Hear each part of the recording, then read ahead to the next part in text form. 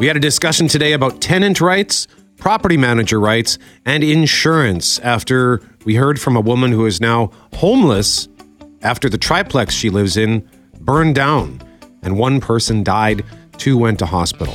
We also continue to discuss power grid challenges after what happened in Alberta over the weekend. Is our country prepared for the onslaught of electric vehicles in the coming decades? And on that subject, we were joined by the federal energy minister, who just happens to be in Winnipeg today. The Legend of Carole King, Royal MTC, is putting on Beautiful, the Carole King musical. We speak to musicologist and music geek, self-professed music geek Alan Cross. And speaking of music, 10,000 people applied to be the guitarist for the Smashing Pumpkins. For you, which band, which instrument? I'm Brett McGarry. Alongside Greg Mackling, we are Mackling and McGarry, and this is the Wednesday, January 17th podcast for The Start.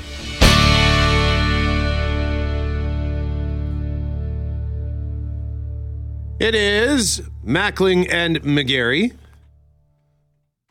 And it feels weird, I suppose, to suggest that minus 20 doesn't feel too bad. I know that we didn't have the deep freeze that they had out west, but it was still bloody cold.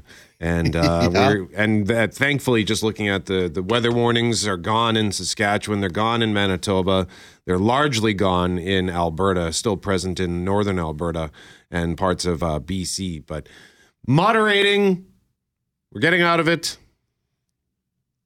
As you say, minus 20 felt not too bad this morning.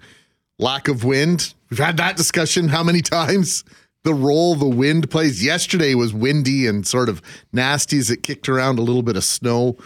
And we've got a little bit of snow this morning in the forecast potentially. But looks like by the weekend and into next week, we could be into some much more moderate temperatures. I don't know what your apps are saying, Brett, but I'm seeing like minus single digits by Monday or Tuesday next week. Yeah, like the normals for this time of year, the normal low is minus 23, the normal high is minus 13, and so Friday we're looking for a high of minus 14, Saturday minus 17, Sunday minus 12. And then I'm seeing minus 13, minus 11, and indeed looking at the 2-week forecast. So that's the Environment Canada gives a 7-day forecast, but other apps like the Weather Network will look out a little bit further, and they're suggesting, like minus 8, minus 9, minus 5. I got a minus 3 on this forecast for next Wednesday. That'll change, of course. Of course.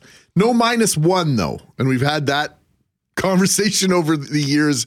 Rick Mercer had that great skit years ago talking about minus 1, how, sometimes you get the sense that they throw a minus 1 and Environment Canada will throw that out there just to raise our collective, I think, psyche and prevent us all from just moving away from wherever we live all at once. So no minus 1 in the forecast. So I'm optimistic that this is authentic versus just trying to pacify us for the next few days so that we don't all collectively just hate where we live. Well, and speaking of specifically with the Weather Network, their 2-week forecast, often the last day of that 2-week forecast, it's something goofy, right? Yeah, there's often a glitch in there where it'll be like minus 30, minus 30, minus 30, 0.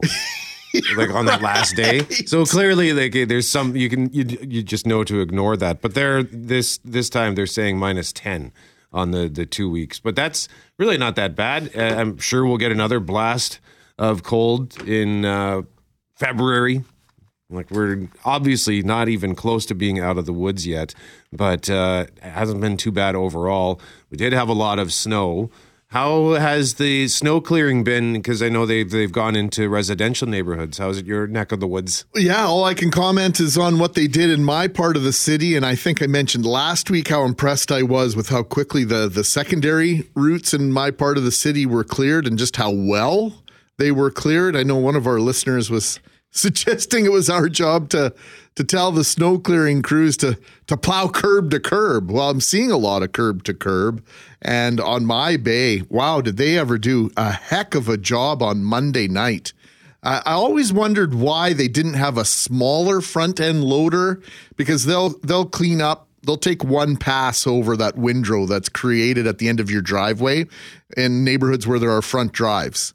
And they always use these great big giant front end loaders, right? Like 3 stories tall and great big, 10-foot tires. I'm exaggerating to make a point. But I noticed on Monday in the crew, they had a smaller front end loader, like a skid steer sort of thing. And holy smokes, what a difference that made in terms of what they left behind. Barely anything in one pass. It was absolutely perfection in my mind. So curious as to what your experience has been elsewhere in the city.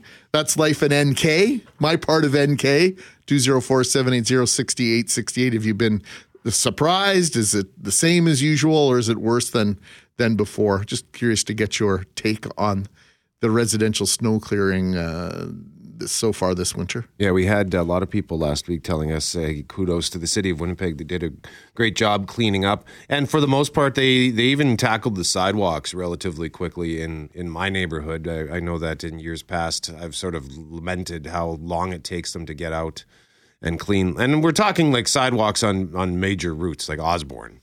Although I will point out, if you need to walk across the Osborne Bridge today, particularly on the west side, watch out. Once you get past the middle point, you might need to hold on to the railing, because I almost bought it several times yesterday. It is slippery, super slippery, that sidewalk crossing the bridge. But they did a relatively good job. I think there were only a couple of points. I went for a walk last night up Wellington Crescent and up Grosvenor, and there were maybe 1 or 2 spots where I thought they missed this. Or there's nowhere to pass here. Okay. So, but otherwise, yeah, good job. I was really impressed with the job that was done. A little slippery last night with that snow that we got, just a tiny bit in the wind, and it was polishing up some of those routes, and so some sand, and it might be needed in places. But overall, my impressions is so far so good this winter. So thanks to everyone who does that. We have several of our regular listeners who are out operating equipment. So we tip our hat to you, and we appreciate your efforts very much.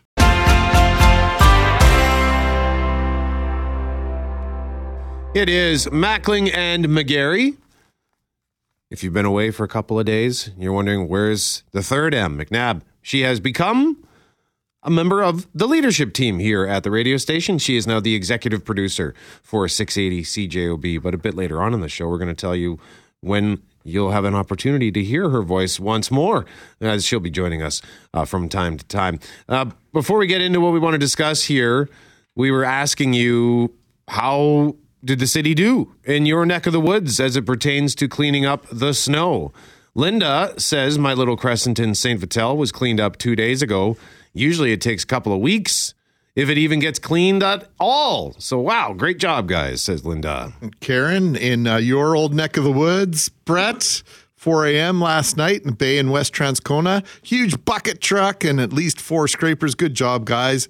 They cleaned up all the windrows. Pete and Carol and NK echoing those same sentiments. Snow clearing on our bay was done very well. Even spacing of snow piles, windrows were flattened. Just wish it wasn't done at 2 a.m. And Rick, I think, do I sense a touch of sarcasm in Rick's text here, Brett? Rick says, kudos to the snow clearing crew who look after my street. Not only did they clear the fallen snow, they proactively removed the next anticipated snowfall. How else to explain that an hour after the street was completely cleared, another 6 pieces of machinery came by and went through the process again, going through the motions and clearing a snow-free street? Who schedules these things? It's an interesting observation. I'm sure. Feel free to continue to weigh in. How did the city do at clearing the snow in your neighborhood? And you can text us anytime at 204-780-6868. But right now we want to expand on what Sarah's been telling you in Global News, and that has to do with one person who has died and 2 more have been taken to hospital after an early morning house fire yesterday. The flames broke out at a multifamily building on College Avenue around 1 a.m. So others at the property were able to get out safely, including a woman living in the downstairs suite. She's now starting over and looking for answers. Global's Catherine Dornian reports. Tamara Bard is staying with a friend after a fire destroyed her home on College Avenue early Tuesday morning. One person in one of the suites above hers was found dead at the scene. But Tamara has questions about why the fire happened and the response to it. No, sit down. You're good. She lived in the basement suite of the property and says around 7 p.m. Monday night she had called the police after hearing arguing in the suite upstairs. Police confirmed they attended, but later that evening she says she heard more disturbances and called again.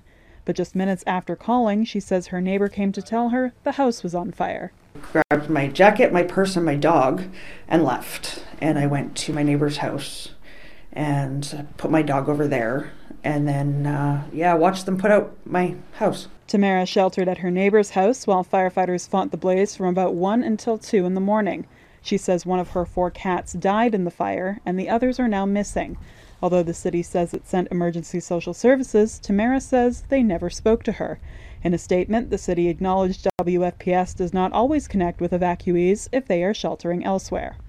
She says she had also previously registered complaints about the tenants upstairs about noise and garbage. She claims the company that owns the building, Ember Realty, had told her a month ago those tenants would be evicted. Global News has reached out to Ember for comment, but did not hear back by broadcast. Tamara has no insurance and is now homeless, with just a few clothes to her name. I'm trying really hard not to think about my cats and stuff and everything I lost. There's boxes of stuff in there from when my kids were little, and baby clothes and all that kind of stuff. And I'm pretty sentimental, so, all the pictures of my grandkids. Winnipeg firefighters say the cause of the blaze is still under investigation. As for Tamara, she'll be relying on family and friends to get her through whatever comes next. Catherine Dornian, Global News. Losing everything you own, I can't imagine that being easy in any way, shape, or form, compounded by the loss of a beloved pet. But more conversation, Brett, I guess, with regard to this fire about WPS attending this residence earlier in the evening. I don't know what else will come out of that. I won't speculate at all. But the conversation I think we're going to have throughout the day and later on this morning in this program is going to be about insurance and the lack thereof. There seem to be, every time we turn around, there's a residential house fire or apartment fire and people don't have renters insurance. Be interesting to know what the actual percentage of people who rent do have insurance. So at 8:05, we're going to speak with the Professional Property Managers Association. And one of the things that the resident, Tamara Bard, was saying is that there were no social services or no accommodations made for warmth, but the city did respond to Global News saying that there was a bus on scene, that social services were on scene, and it's possible that they just didn't connect. Maybe she had left before they arrived. But we also, Global News, reached out to the property owners, Ember Realty, for comment, and we're just waiting to hear back on that because Tamara was suggesting that she had been told that those residents were due to be evicted. So we have some questions about, as Greg mentioned, insurance. We have questions about tenants' rights, as well as the rights of the property owner, because this is a complicated story, and you can read more on it at cjob.com.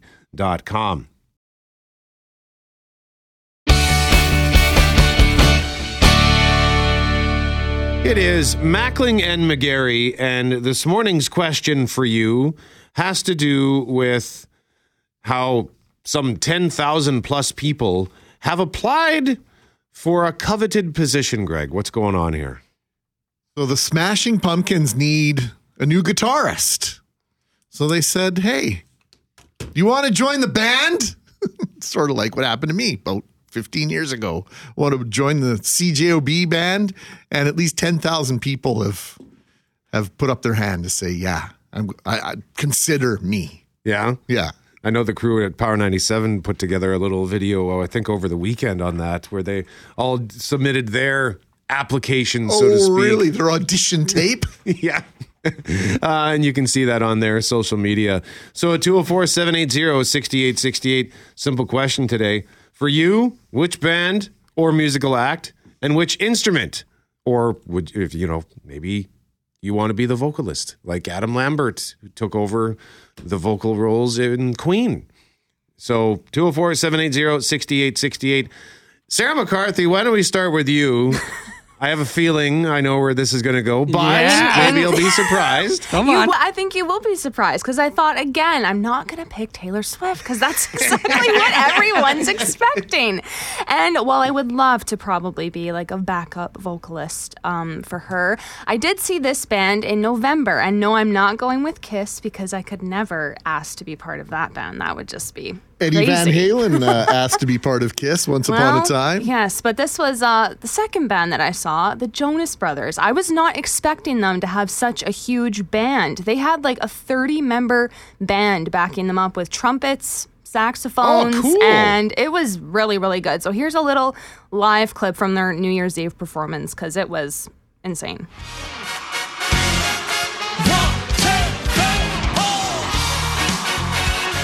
So you hear the saxophone, the trumpets. I would love to play the trumpet because I actually played the trumpet in middle school. So maybe if I had stuck with that, I could have been on stage. You could be touring with the Jonas Brothers. Well, so yeah, they were just electric and they really stole the show from the three brothers, to be honest. So Right on. Yeah. That's cool. What was that on? what was this on? Yeah. This was their New Year's Eve performance, the two Andy show. Oh, okay. The Andy Cohen and Anderson Cooper. Cool. And yeah, they were really great.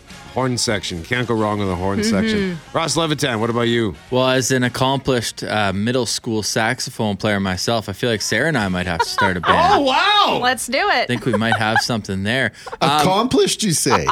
Yeah, I mean, That a quotation marks? well, I showed up for every band practice. One to qualify just where you fit on the Sliding scale, scale, when we're yeah, talking yeah. about accomplishments. I think naturally I'd fit into Earth, Wind, and Fire. I like the vibes of that real good. But no, in all seriousness, I mean, are we talking about us enjoying it or being successful? Because I'd love to be a lead singer, the vocalist, but I don't think people would enjoy it. So whatever band I would join, yeah, of course I would. But whatever band I would join, I don't know how long we'd be touring for. Well, who cares? Got to sell tickets. Who cares? If you had the chance to do it.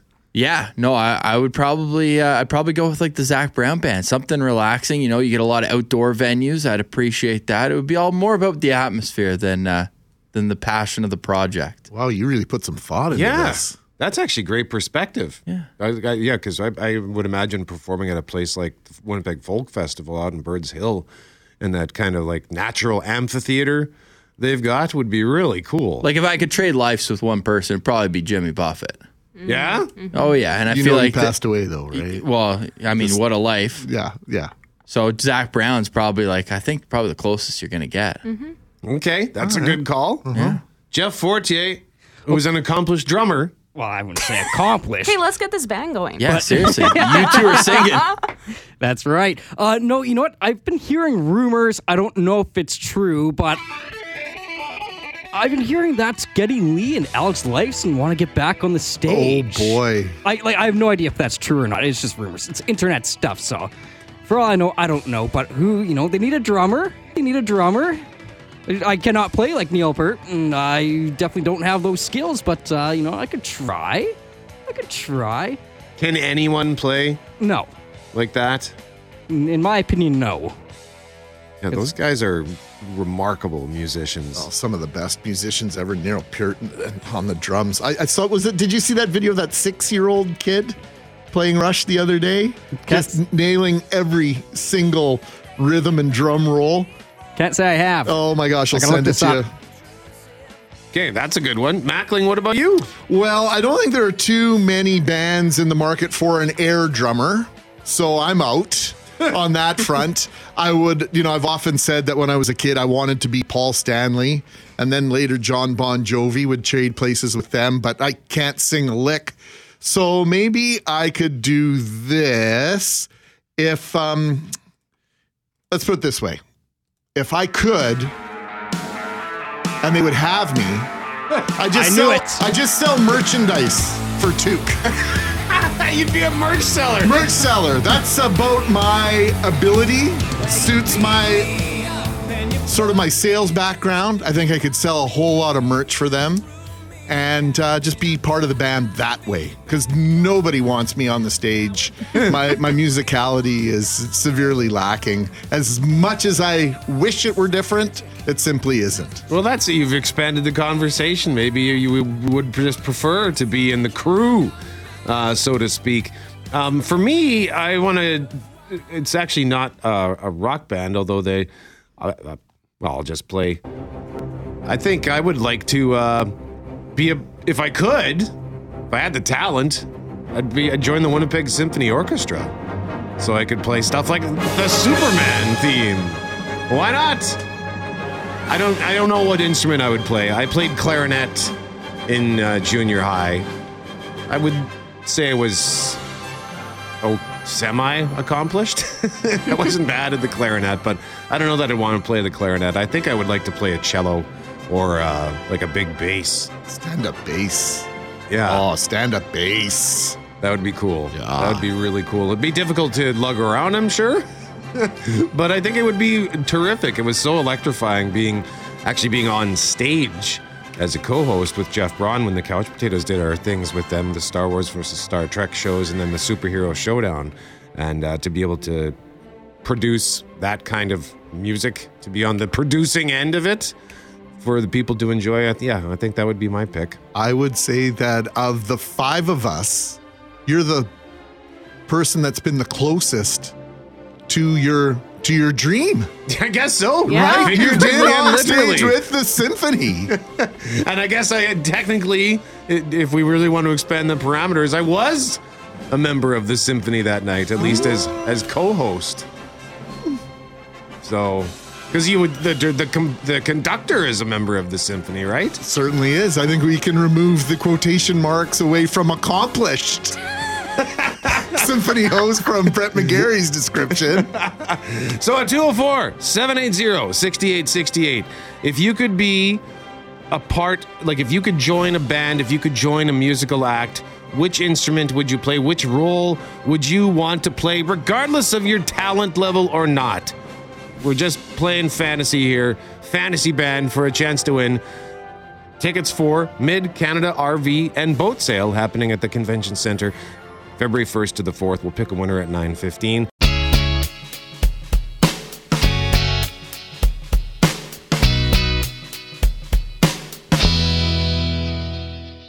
It is Mackling and McGarry. We're going to talk more about power grid issues in a moment. But before that, we're asking you this morning, which band, which instrument for you? If you could be a part of a musical act, which instrument would you want to play? What does Edgar say? Well, I just woke up to this conversation, and all I can think of is this. Guess what? I got a fever. And the only prescription is more cowbell. So Edgar having his hand up, he wants to play a little cowbell. Good call, Edgar. So at 204-780-6868, continue to tell us if you could join a musical act, what instrument would you play? What position would you want? For a chance to win tickets for the Mid-Canada RV and Boat Sale, we'll pick a winner at 9:15. The discussion over power generation and electricity shortages continues on this Wednesday morning. Saturday evening, Alberta sent out its unprecedented warning of potential electricity blackouts. This is part of a report from Global's Brianna Karstens-Smith. The province, which has run national ads warning about blackouts, was nearly faced with them. We did everything we could to be prepared for this. But the utilities minister said the perfect storm hit. Natural gas facilities went offline, there wasn't enough wind to power turbines, and daylight is limited, meaning so is solar. That is exactly why we're looking at every aspect of our grid, from generation through transmission and distribution, to say, where are the weak points and how do we stabilize that? From the voice of Alberta's Minister of Affordability and Utilities, Nathan Newdorf, to our next guest, Moz Slim, EY Canada Power and Utilities Leader. Good morning, Moz. Good morning. How are you guys? Doing well. Appreciate you taking time. How much do we know about where the weak points are in Canada's electricity generation system? Yeah, when we look at the weak points across Canada, right now it just comes back to capacity. And we are, as a whole in the country, we are looking at renewables. We are looking at grid, I would say, hardening across the board. And all the provinces are, currently looking at and evaluating how do you actually drive more capacity. And I think part of the challenge also is looking at the intertie between the provinces to make sure you can call on your neighbors to be able to pull more as you need it as well. The second part of the question is, how do we stabilize the country's energy production system? Yeah, that's a great question. From a stabilization perspective, we are looking at different ways. So nuclear is a good example where we're seeing Ontario take the lead with small modular reactors. So Ontario is really pushing hard with OPG. We also saw an announcement with Capital Power over the weekend as well, just coincidentally in Alberta, to really look at how SMRs can play a role in the Alberta market as well. The challenge with SMRs is also it's a new technology, so rolling out nuclear does take time. But just given the focus that we have across the country and driving that, it's becoming a little bit more prevalent to drive towards smaller modular reactors and microgrids. We're seeing Alberta also looking at those as well. Saskatchewan looking at those as well, because both of them do have challenges with coal. So getting off coal is going to be an incredibly important part of the transition, but also really looking at how do you maintain reliability. And that's what we saw this weekend. It was really, truly a perfect storm, like was mentioned earlier, where you really had 18,000 megawatts is sort of Alberta's capacity. But as soon as you take out wind and solar, it drops it down to 15. And then you drop out a couple of natural gas plants, and really you're at that cusp of hitting that max peak. Well, you mentioned wind and solar, and I've tried to do some research on this, and for as reliable as some research is, I haven't been able to confirm the fact that wind generation isn't practical after 30 below with regard to the fragility of the blades on these turbines. And of course, if there's no snow, there's no solar. So plenty of criticism about and regarding the reliability of renewables in these extreme conditions flying around, Moz. Is that fair? I think there's definitely some elements to that. I think what we really need to look at is storage as part of that story. We can't really just have renewables that are going to be intermittent. So intermittency is a big challenge with renewables. It's how do you couple that with storage capabilities? And we're seeing that happen across the world. We look at Hawaii just went live with batteries to help offset some of those intermittency issues. We're seeing the same thing in California. Texas is looking at that, and Australia has been a leader in that for a while. So there is an opportunity to look at hardening, but storage absolutely has to be part of the equation. Before we let you go, of course, the Canadian government is mandating that only electric passenger vehicles will be sold in this country as of 2035. So how realistic is it that the power grid will ramp up to keep pace to the integration of more and more electric vehicles over the next 2 decades? That is absolutely a concern across most of the utilities I've spoken to in Canada. I think when you look at that offsetting of that usage, I think there's more demand response capabilities that utilities are looking at. And what I mean by that is being able to manage appropriately and really look at where people are charging, how they're charging, and incentivizing folks to be able to charge, off peak and manage sort of that peak at the top level. The broader concern also is EVs is one element. You also have a broader mandate around heat pumps and, being able to curtail natural gas. That becomes a challenge. And when you look at transportation as a whole, we're seeing more, I would say, electrification of atypical transportation or vehicles itself, like farm equipment. We're looking at more electrification there. We're looking at even look at large industrial vehicles, those are being electrified. So as a whole, most utilities are looking at, at least doubling the capacity for generation. Well, our first conversation with Moz Salim of EY Canada Power and Utilities, leader with that group. Our first discussion, I don't think it'll be our last, Moz. Thanks for your insight. Thanks for having me on the show. Thank you, guys.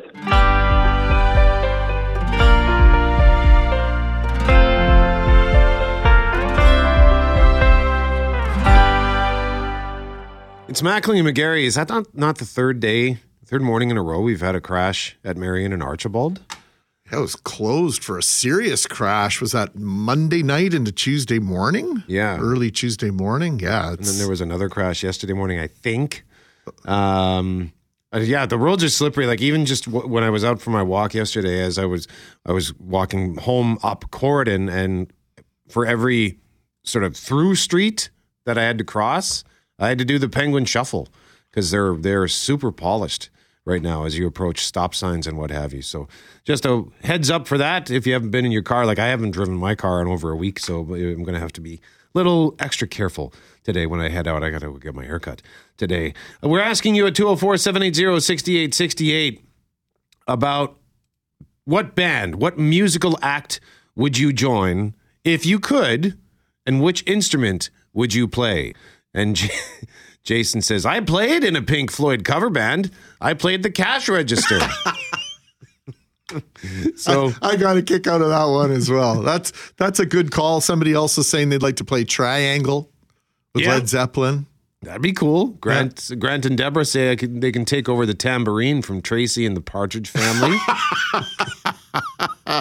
Very good. Very good. These are the opposite of a humble brag, right? You're kind of going the other way. You're being self-deprecating. I have no musical talent, but I could play, as one of our listeners just said, I would play Elastic with a rubber band. Oh, the rubber band, like the rubber band man. There you go.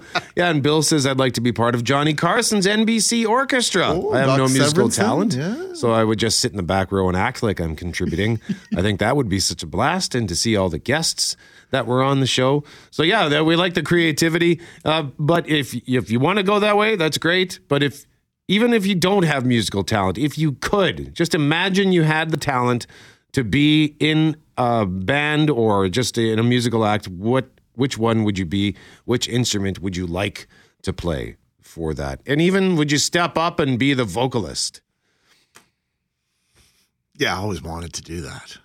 What's the latest word from the Foo Fighters? Well, they're touring big time right now. Yeah? Yeah, doing stadium shows. I think they're down south, like in Australia and stuff, but big stadium tour this summer. Who's playing the drums? I knew you were going to ask. Sorry, me. okay, I can't totally ambushed you with that. Josh Freese, thank you. Okay. I just admitted to somebody the other day, as much as I love the Foo Fighters, I can only name like 4 of the 5 members. It's okay. I don't study the roster of the band, which is terrible. No, it's not terrible. That's awful. I couldn't name. I like the Foo Fighters. I couldn't name their bandmates.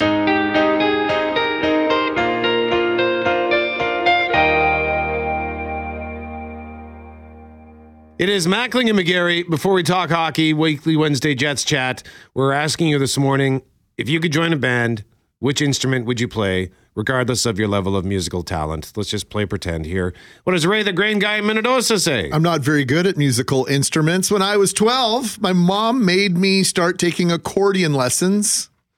When I was 13, she made me quit. Oh, you're no good. You quit. John saying, obviously, playing cowbell. We're getting a lot of votes for cowbell and Blue Oyster Cult.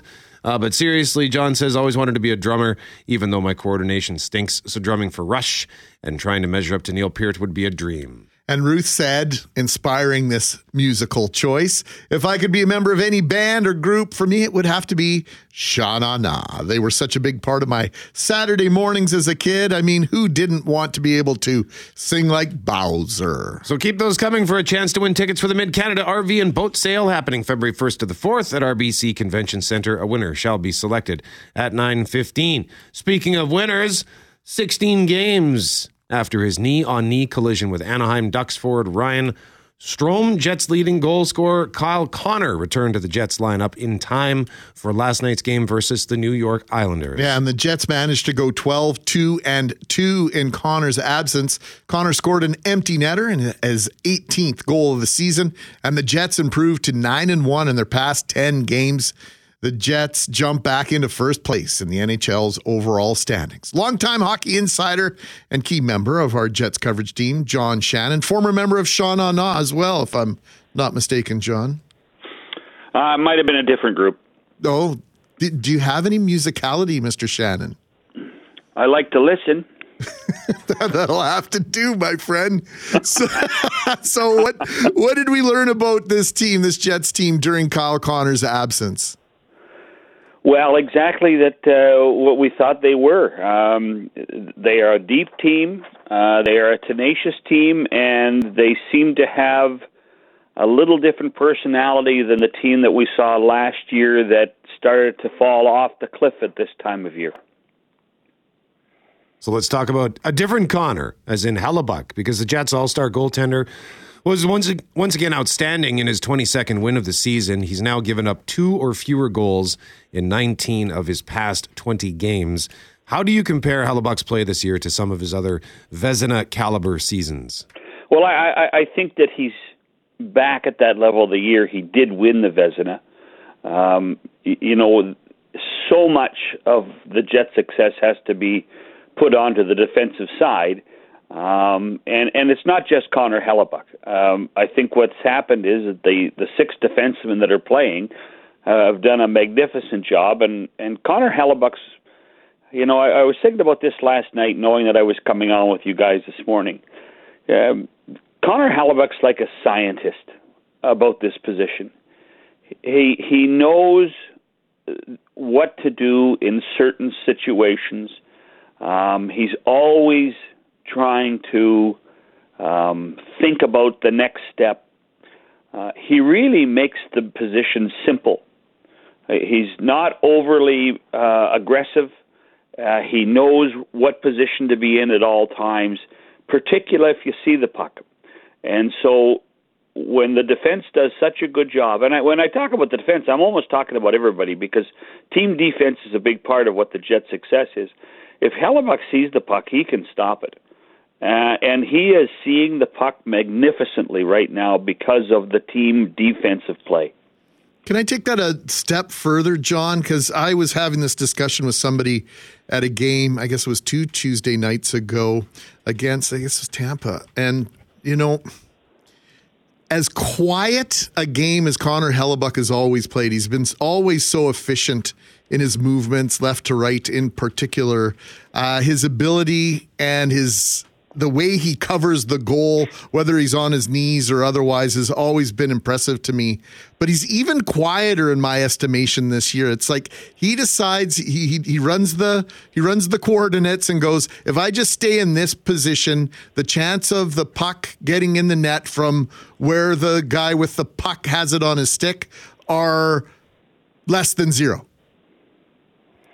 He seems to be very, very still and even more efficient with his movements this year. Yeah, and I think that goes to body position. I think that goes to knowing where the puck is going to be coming from. So angles are important. We also shouldn't discount with his equipment how big he is, and he understands that better than anybody. It truly is a fascinating study of the position. And the other part of this is, and you see this on so many different levels with this hockey club, and I think you saw it with Connor Hellebuyck after the game. It's amazing what you can do when you're happy. Happy's a good place to be when you're playing the game of hockey. His commitment to this city, his commitment to the organization with this new contract, I think has put a lot of angst to rest. When he skated out for the 3 stars riding his goalie stick, yep. Man, oh man, that was a great message. That's encapsulates, I think, a lot of what the team success is all about. You guys both know how emotional this game of hockey is. And if you believe in yourself and you're having fun, you can take it to the next level. The fact now, I think it's 33 games with 3 goals or less for this hockey club is indicative of how much fun it can be and how happy everybody can be, and the momentum and the environment that these people are playing in right now is absolutely amazing. And Claude Noel, when he was head coach of this team, used to talk about no joy in Joyville. There's a lot of joy, not just because of the way they're playing, but how they're playing. But you mentioned just maybe having some fun. Gabriel Velarde has brought a level of levity to this game. He seems to have a smile on his face at the appropriate times. Nikolai Ehlers, I don't know if I've ever seen him smile on the ice so much. There seems to be a different air around this team, John. I couldn't agree with you more. I think what has happened organizationally has put everybody in the right position. You even see it in a guy like Kyle Connor coming back yesterday in his post-morning skate interview. There was a time, I think, that, Kyle, who's a pretty low-key guy, but you could see the smile on his face at that moment coming back after the 16 games.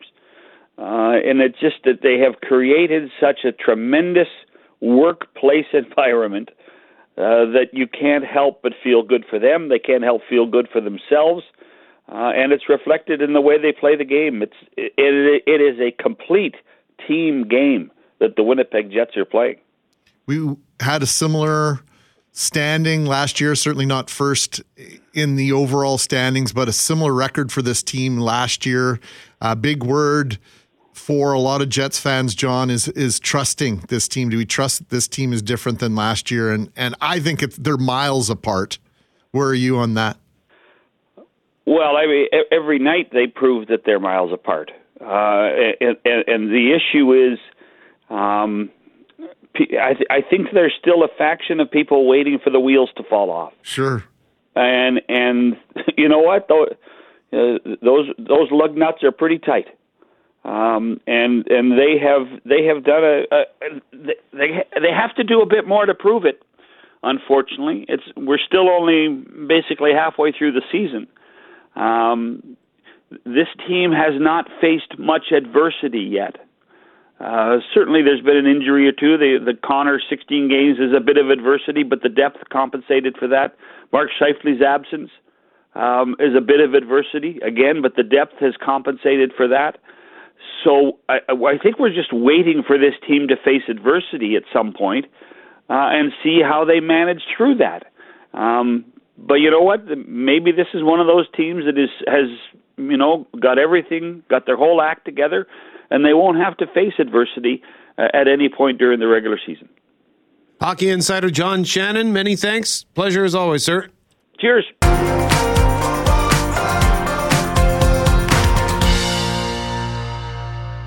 It is Mackling and McGarry. We are working to find out if there were any kids on that school bus involved in that crash with a semi in Headingley. Reporter Sam Brownell is on his way out there to see what is going on. So we'll get that information to you as soon as we can. We're also hoping to speak with the RCMP this morning at some point. But right now, I want to talk about the rights of both tenants and property managers because we've been telling you in Global News, one person is dead. 2 people are injured after an early morning fire yesterday at a triplex at 381 College Avenue. Tenant in the building says she called Winnipeg police twice the night the fire broke out concerning a domestic incident going on in the unit above her early in the evening. Police attended at that first point, but they left after a while. The tenant, Tamara Bard, says the incident resumed later in the night. Now, Bard is physically okay. She got out from the fire, but one of her cats is dead. 3 are missing. She got her dog out as well. She's now staying with a friend, but she has no insurance, and also says she's had issues at the home. She's filed complaints about the neighbors upstairs. Global News has reached out to the property owner, Ember Realty, on that. Also, she says she wasn't connected to any social services after the fire. No accommodations for warmth, etc. But the city responded to Global saying there was a bus and social services on site. So this opens up a whole can of worms, a bunch of different discussions here with regard to the rights of property owners, the rights of tenants. Avram Sharak is with the Professional Property Managers Association, joins us now. Avram, good morning, friend. Good morning. So why don't we start with this idea of tenants insurance? Do property managers, as a rule, encourage tenants to get insurance, renters insurance? And is it and can it be mandatory? On a residential tenancy, it cannot be mandatory, but most property managers highly recommend it. And even the residential tenancies branch has brochures highly recommending tenants get insurance. And like we had one listener weigh in saying that, I'm on a low fixed income, and it's just not a priority, when the rent and the hydro and food are already more than what you can afford. So for a lot of people, they're in a rock and a hard place. Completely understood. At one point, a few years back, actually, when the Winnipeg firefighters came out advocating making it mandatory, we also had the Insurance Association put together a package that they recommended to government that was not overly expensive for a minimum amount of insurance, something that would be reasonable for a renter. Yeah, something that would get you some clothes on your back and maybe a place to stay for a little bit until you get your permanent situation sorted out at the very minimum, right, Avram? Exactly. I mean, renter's insurance can be as low as a couple $100 a year for really good insurance. Right. But this basic package probably would have cost a fraction of that. But as you said, given enough to survive for a month or so until you found a new place to live.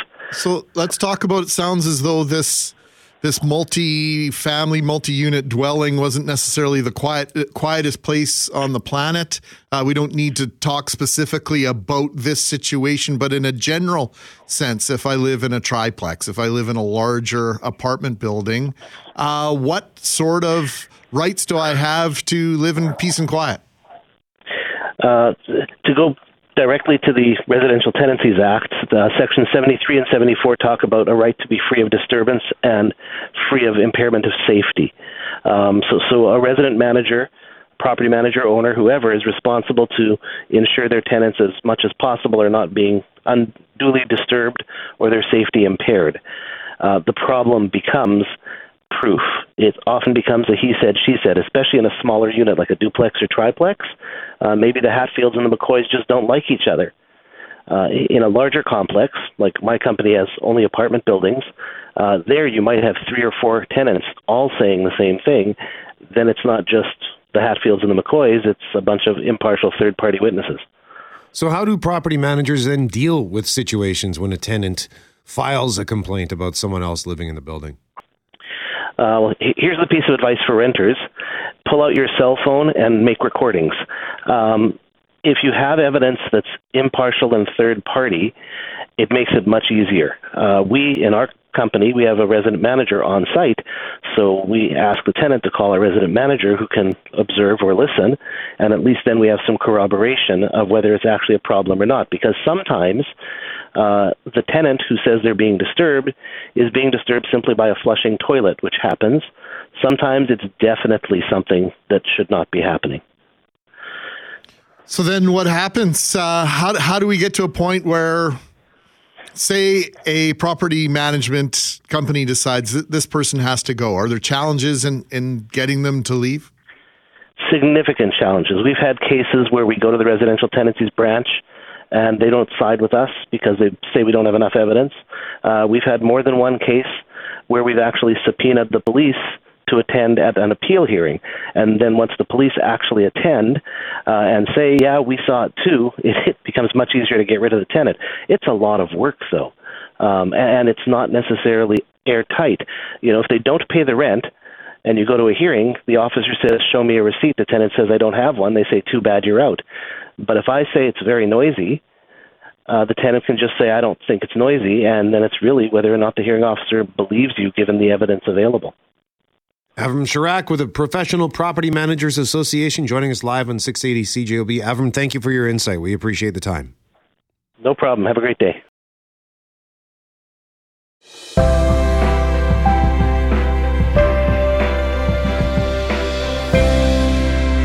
It is Mackling and McGarry. We are going to speak to the federal energy minister in a moment, but on the power grid situation. But before that, Greg, we just want to learn a bit more about one of the many crashes out there this morning. CJOB reporter, Global News reporter Sam Brunell is west of the city of Winnipeg, just outside the Perimeter Highway in Headingley. And Sam, you went that way because we received a report of a crash between a semi-tractor trailer and a school bus. Sergeant Paul Moneg allaying most of our fears. What are you seeing presently?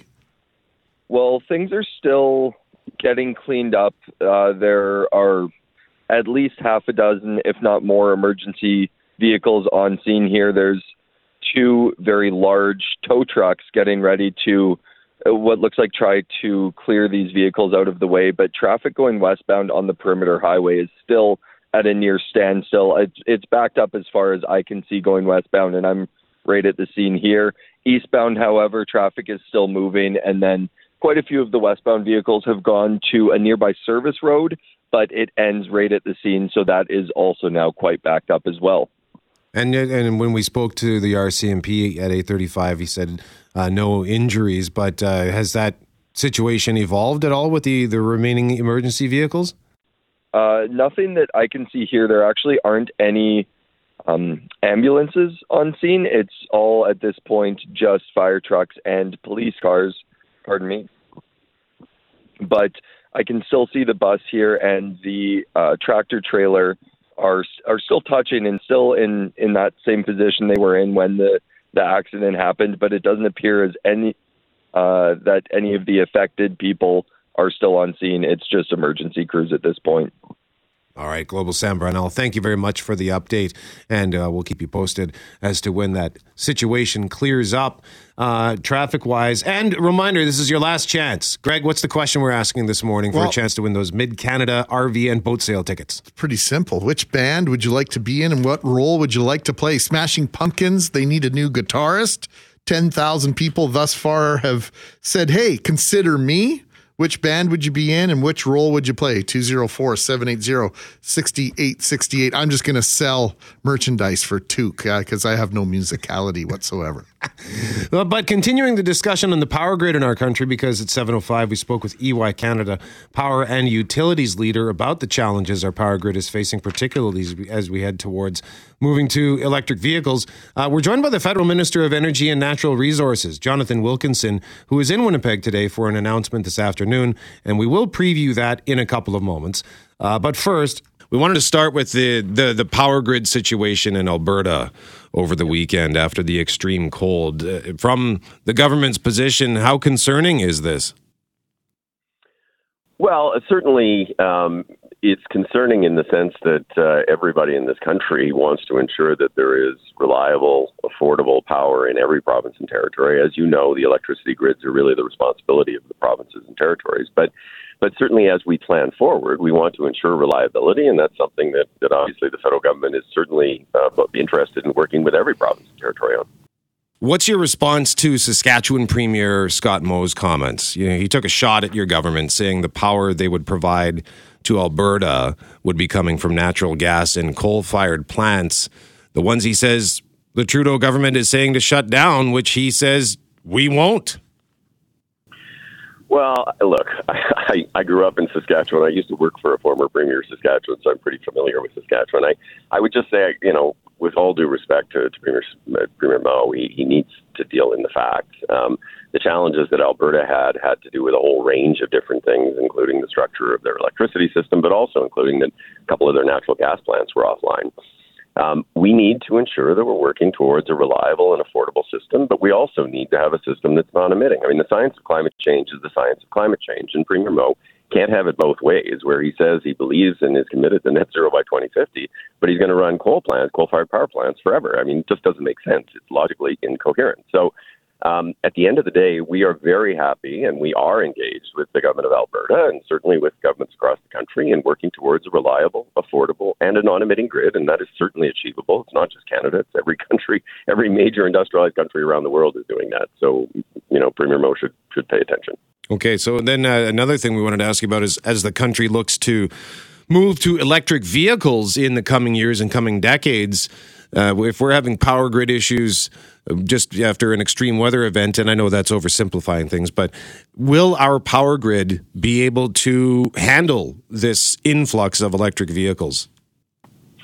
It's a great question. I mean, the challenge for the grid is not just, stability and affordability right now, but it's also significant enhancements in the amount of power that are going to be required, not just for electric vehicles, but as we electrify home heating and many industrial processes.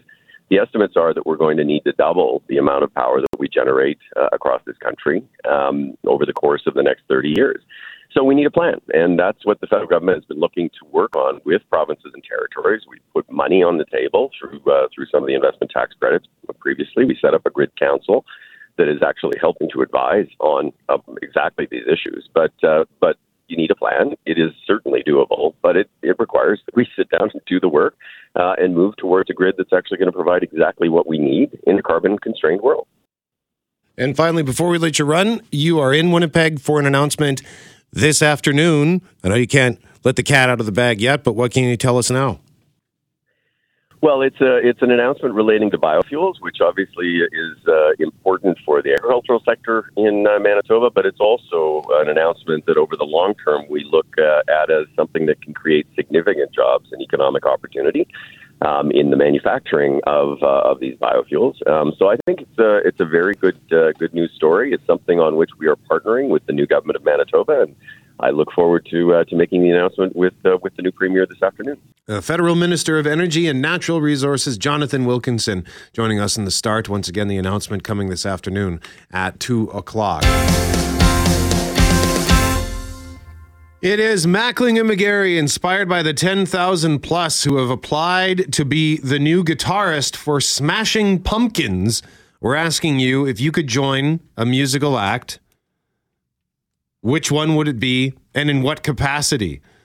For the initial question was, what instrument would you play, or would you want to be the singer? But we've had people take it in all kinds of directions, like this listener who shall remain anonymous because they say they could potentially be identified. I don't know which musical act I would join, says this listener, but I think I'd best fit in as security. Why, Brett? 1, I am observant.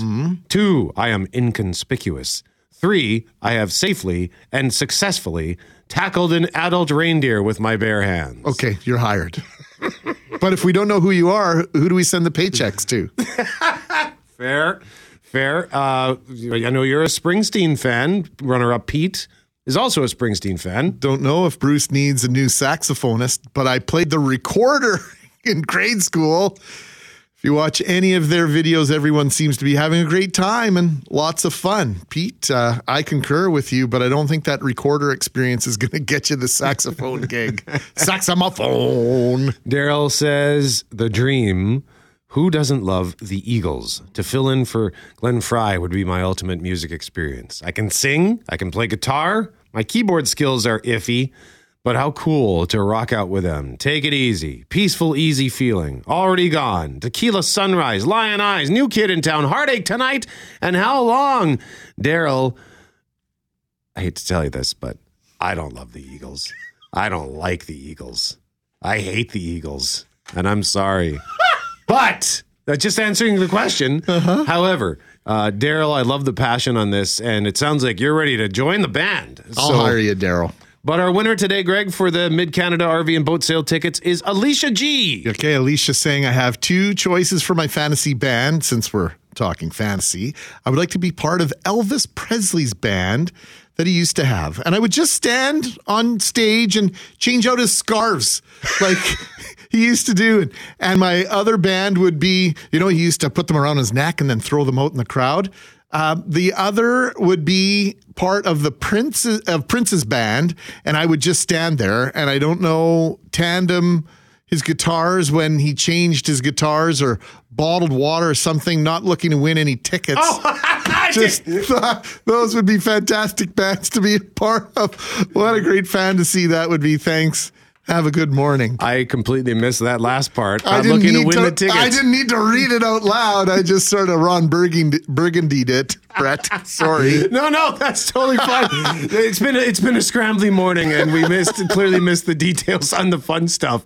But Alicia, you get the tickets if you want them, and that also you could also be like, if somebody were to do a James Brown cover act, Alicia could also be the person who drapes him whenever he gets down on his knee. That would be outstanding.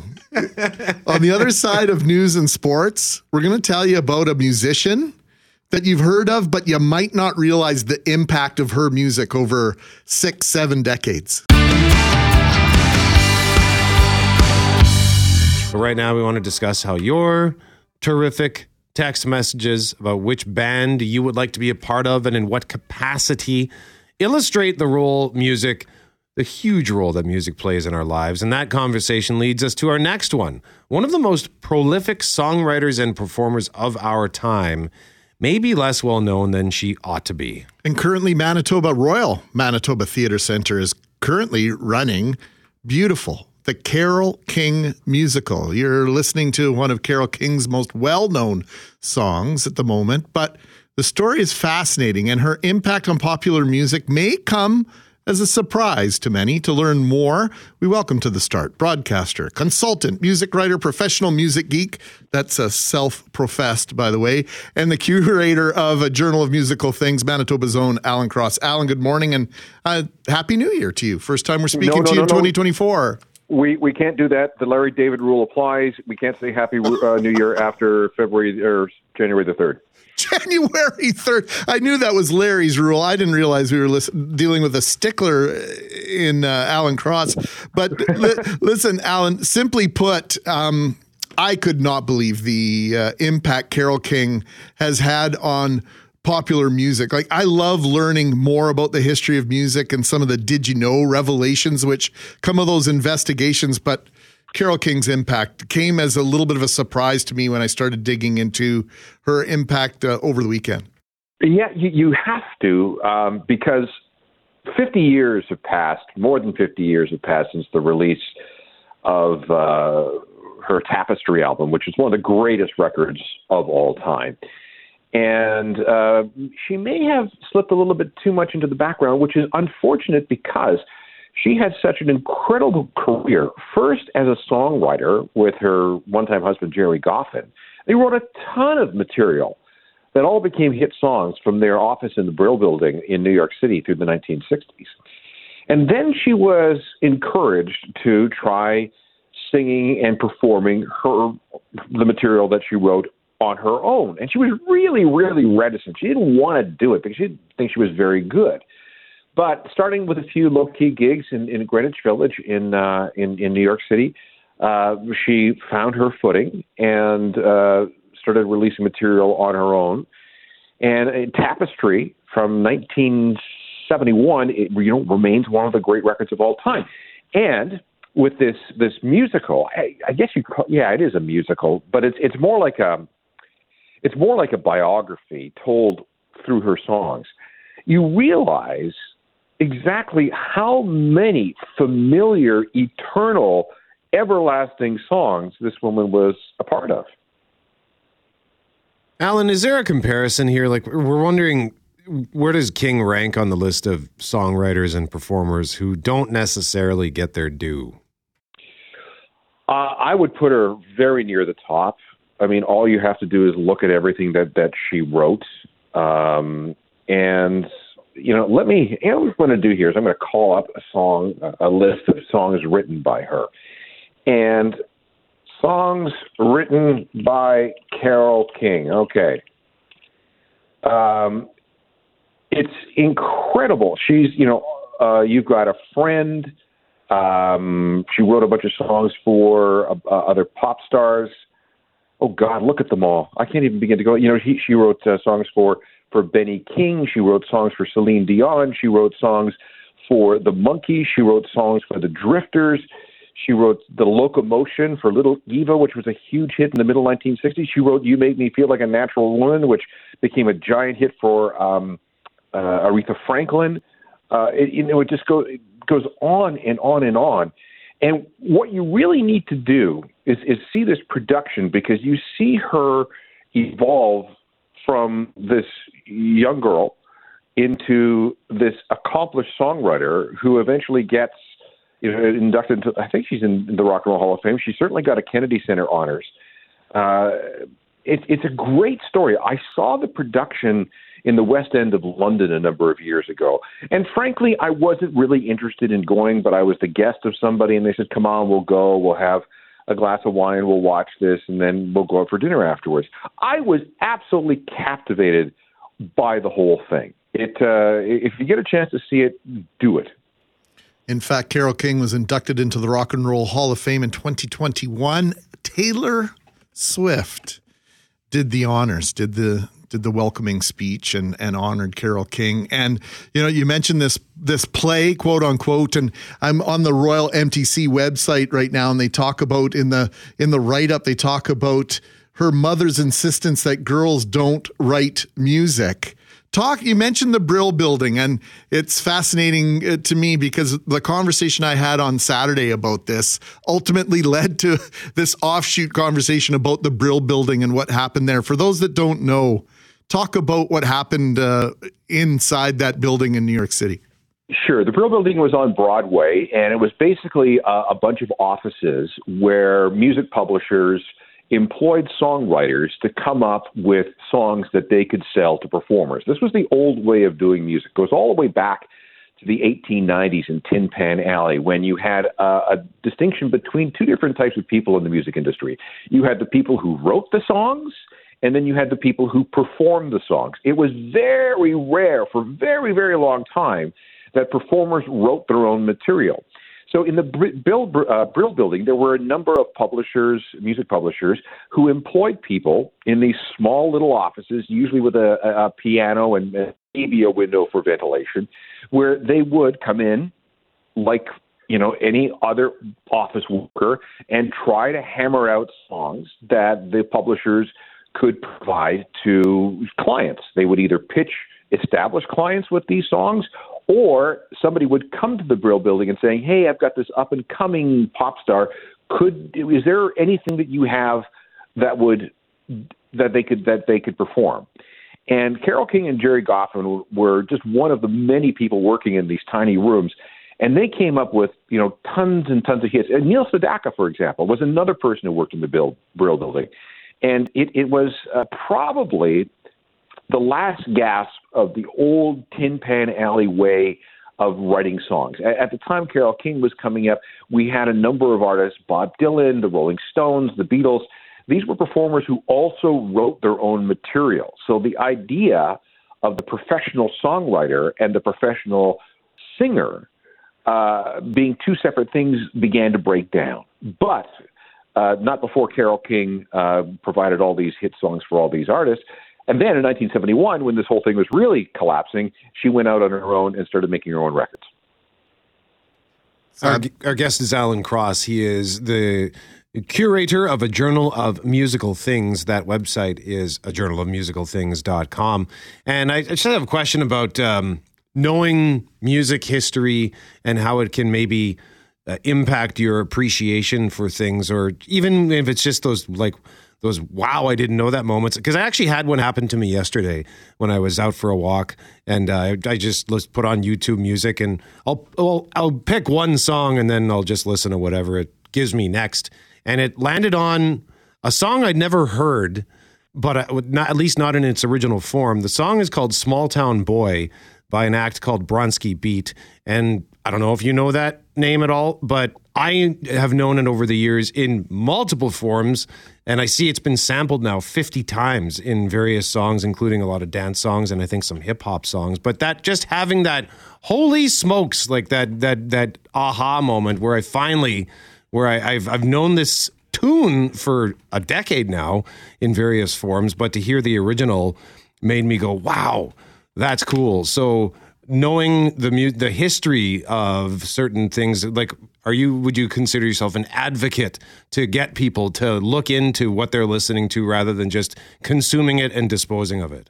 Yeah, absolutely. That's the problem with streaming. Streaming is science fiction good. I mean, you can get any one of 120 million songs with a couple of pokes on your phone.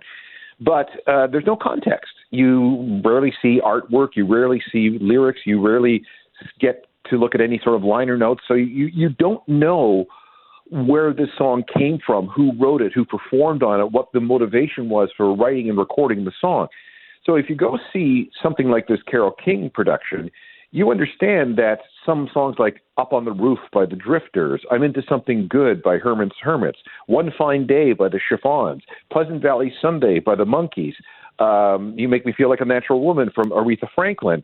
I can go on and on and on. These are all Carole King songs.